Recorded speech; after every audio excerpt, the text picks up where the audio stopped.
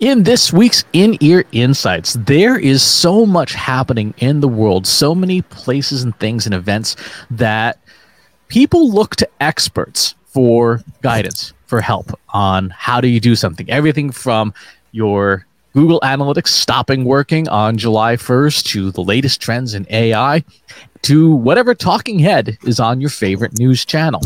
Today, let's talk about what makes someone an expert. I asked our preeminent in-house expert, the GPT-4 model, what things the average American considers when evaluating someone's expertise, and the machine spit out this list of things. And so, Katie, I want to bounce this off of you and then get your take on whether or not you think these things make someone an expert.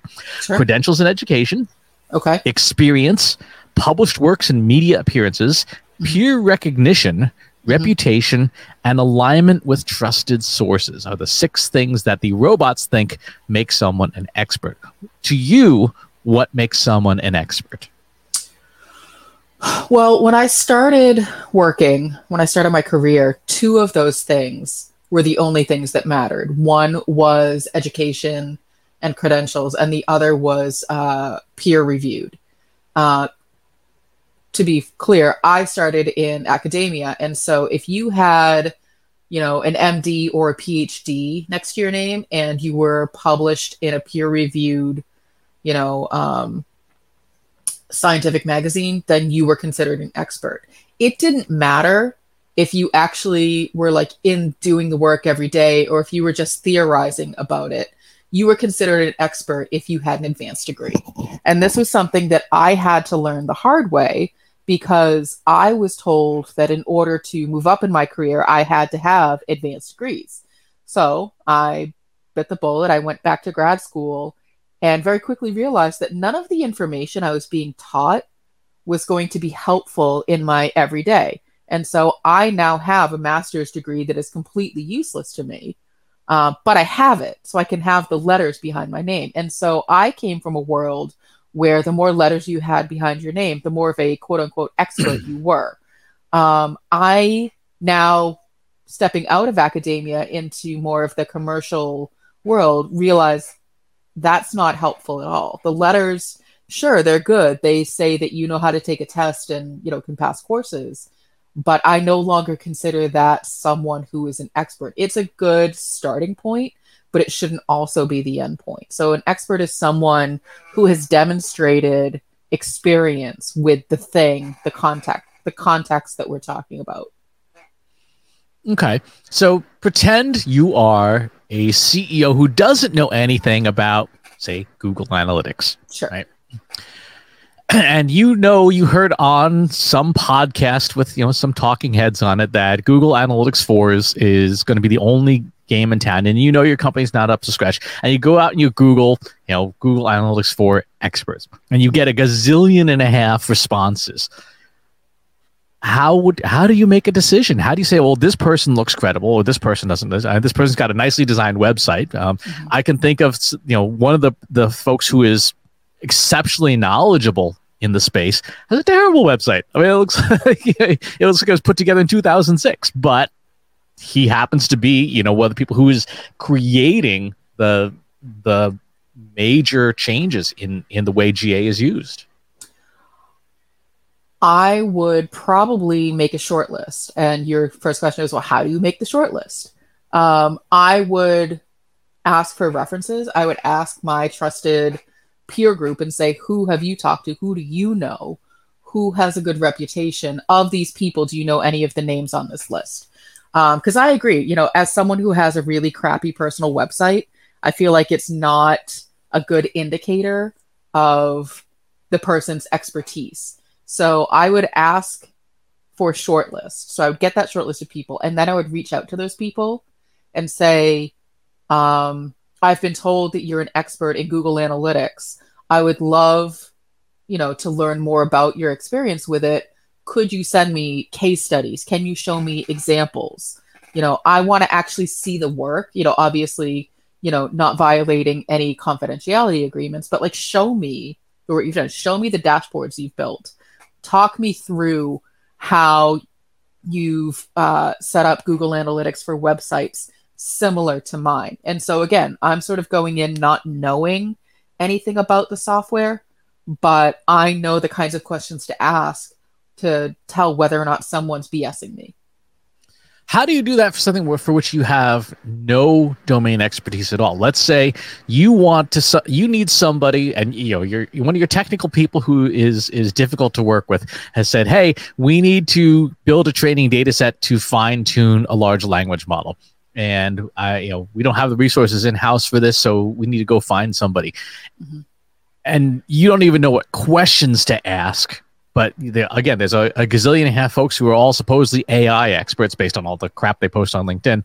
How do you do that when you have just no domain expertise whatsoever? And it's like, okay, well, where do I start?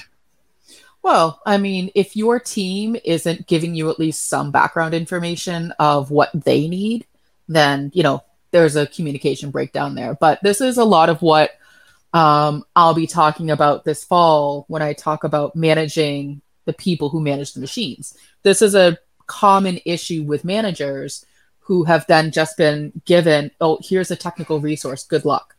And so starting off with never say, explain it to me like I'm 5 or explain it to me like I'm dumb. That's the worst possible thing you could do because you are subconsciously planting the seed that you are dumb and you're not. You just have a different skill set. So starting by asking questions of help me understand why the approach that you're taking is the best approach, or help me understand why you didn't try something different, or what are the alternatives? Is this the most expensive approach? Is this the least expensive approach?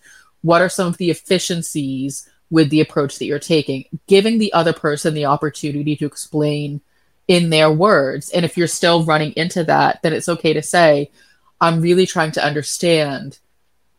I need you to help explain it to me as if I'm buying the thing or I'm the customer. And so if you come across someone who just cannot articulate what it is that they're doing in words that are more understandable to someone who's non-technical, that to me is a red flag.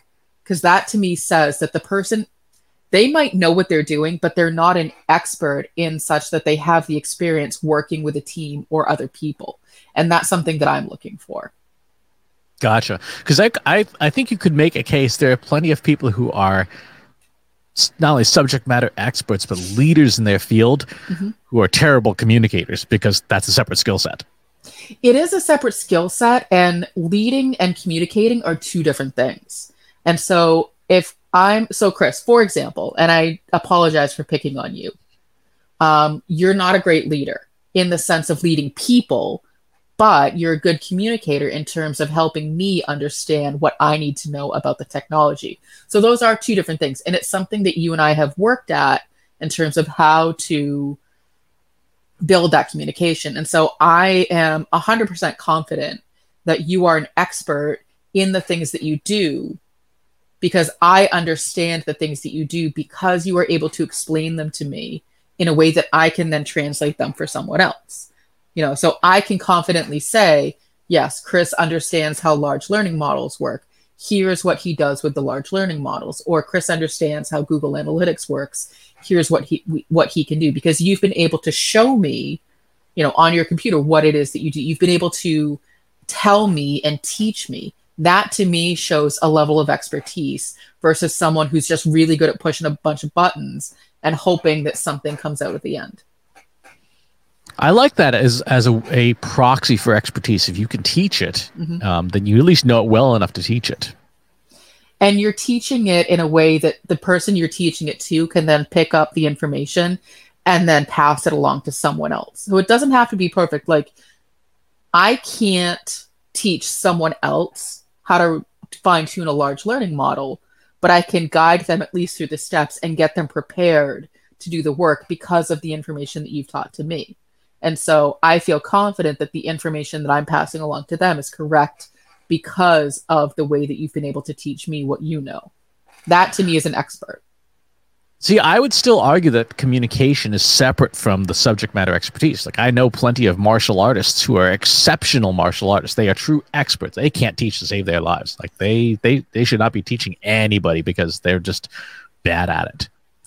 But then, so let's say This is true. So let's say in this example, you have someone who's really good at doing the thing. How you can't hire that person because they don't. Why not? Because how do you manage them? How do you know that what they're doing is the correct thing? So someone who does martial arts, I know nothing about martial arts. They could do a bunch of flips and grunts and kicks and punches, and it could look cool, but it could be totally incorrect. So how do I actually know they're an expert and not a con artist if I can't communicate with them? So you would make communication skills a requirement of expertise regardless of the field. I would. And again, communication is separate from leadership and management. Personally, I feel like an expert should be able to explain their thing in such a way that someone who doesn't understand their subject matter understands it enough to feel confident that they could then pass along the information to someone else. Okay.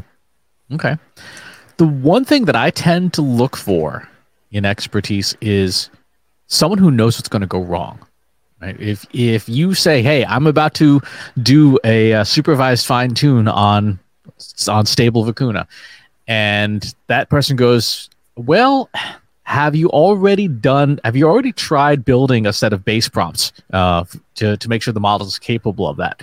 And I might be like, "No, I was just going to go straight to that," and they'll be like, "Well, that's not a good idea. Like, you should verify that the base model can actually do that first before you go invest a lot of time and money in that thing. Because if the base model can't do that, you're just going to waste a whole bunch of time." So that expert would, in listening, knows what's going to go wrong. They know the mistakes that are going to happen well in advance. And if I have any brains, I will listen to said person and say, "Okay, let me see if this person's experience, like you talk about, is validated." Like, "Oh yeah, I guess I should have done that before. I wasted $1 million of CPU time trying to make this thing happen." Just like in more of our world, if I were to say, "Oh, you know what, I'm going to go set up Google Tag Manager with 14 different containers so that everyone has their own view," and a Google Analytics expert will go, "That's probably not the most efficient way to do that. It's a big waste of time. Maybe set up one Tag Manager container and set up a property instead that has the different data streams based on what you need. It might be a more efficient way of doing that." Now, it's up to me as the person doing it to say yes or no, but at least that expert has said, "Here's probably what's going to go wrong." How do you know that the person who's questioning you is an expert and not just a condescending jackass who always thinks that their way is the right way? Sometimes those things co-occur. Well, because as you're describing it, so let's just say, for example, I was practicing martial arts and I was trying to throw a jab. And so, Chris Penn comes along and was like, if you throw a jab like that, you're going to break your hand and not the other person's jaw. So in that example, you're saying that because you know that information, you are technically the expert. But let's say you also throw jab wrongs and you're teaching me the wrong thing. How do I know that you're not just condescending and need to be right in that conversation? You don't. You need to have some level of understanding of what you're doing too. And that's one of the challenges with expertise. That's why I start off asking, how do you deal with situations where you don't have domain expertise? Because in that situation, yes, both people could be completely wrong, doing it wrong. And that's where that experience and that demonstrated track record does come in handy, right? If two people are throwing jabs and one of them holds a world welterweight championship, like, okay, the person who's gotten good results probably knows what they're doing. I would say if you have never won anything in boxing and martial arts, then maybe there's more room for questioning as to whether that person actually knows what they're doing. I mean, we know plenty of people in the marketing space who have lots of fictitious case studies and can talk a really good game, but when you actually ask them, well, how do you do this thing, or this is what is happening, and it's not working, they just come up totally empty. And this is where, to what we were just talking about, I look for someone who can not only tell me, but teach me. And so in that example, I would want the person who is questioning or criticizing the way in which I throw a punch. Okay, show me, demonstrate to me, teach me how to effectively do this. Not just like, and then you punch like this. Like, show me, actually demonstrate to me. Show me an example of where your method is actually effective versus the way that I'm doing it. And so that to me is where that expertise in communication comes in, because there's a lot of bullshit artists out there. I mean, you know, you can't count all of them. And that's exactly, you need to be able to vet, especially if it's something you personally don't know a lot about. You know, and so this may also be where, you know, you look at your, you know, trusted network and say, who here knows more about this than me that can help me vet these experts? And so going it alone is probably not the best way to approach it. That's why when you are, you know, for better or worse, when you're applying for a job, sometimes there's a team of people who are interviewing you versus just one individual person. That's a whole separate topic that we could get into. But, you know, if Chris, if you said to me, we need to hire someone who can fine tune a large learning model, I would say, great, you need to be a part of this. Let's be clear about the roles and responsibilities during the hiring process. But you, as someone who understands the content, the subject matter, need to be a part of this. And I, as the person who understands hiring people, also need to be a part of this. So it's more of a team effort than an individual, you know, me trying to go it alone and figure it out. Yeah. I think I would also argue for the actual experts that I've met in my lifetime, the folks who I respect as being really capable, very few of them are condescending. Very few of them are so insecure that they need to rub it in your face constantly, right? Mm-hmm. There are plenty of fake experts who will trot out a whole bunch of things and sort of walk around and be with all their puffery. But the actual real experts don't really feel the need to do that. Like, they've got nothing left to prove. Like, you either know them or you don't. And if you don't know them, that's fine. They don't care. They're like, okay, that's cool. But I always find the louder someone is about their own accomplishments, the less they actually have accomplished. There's definitely something to that, because an expert is someone who is truly an expert.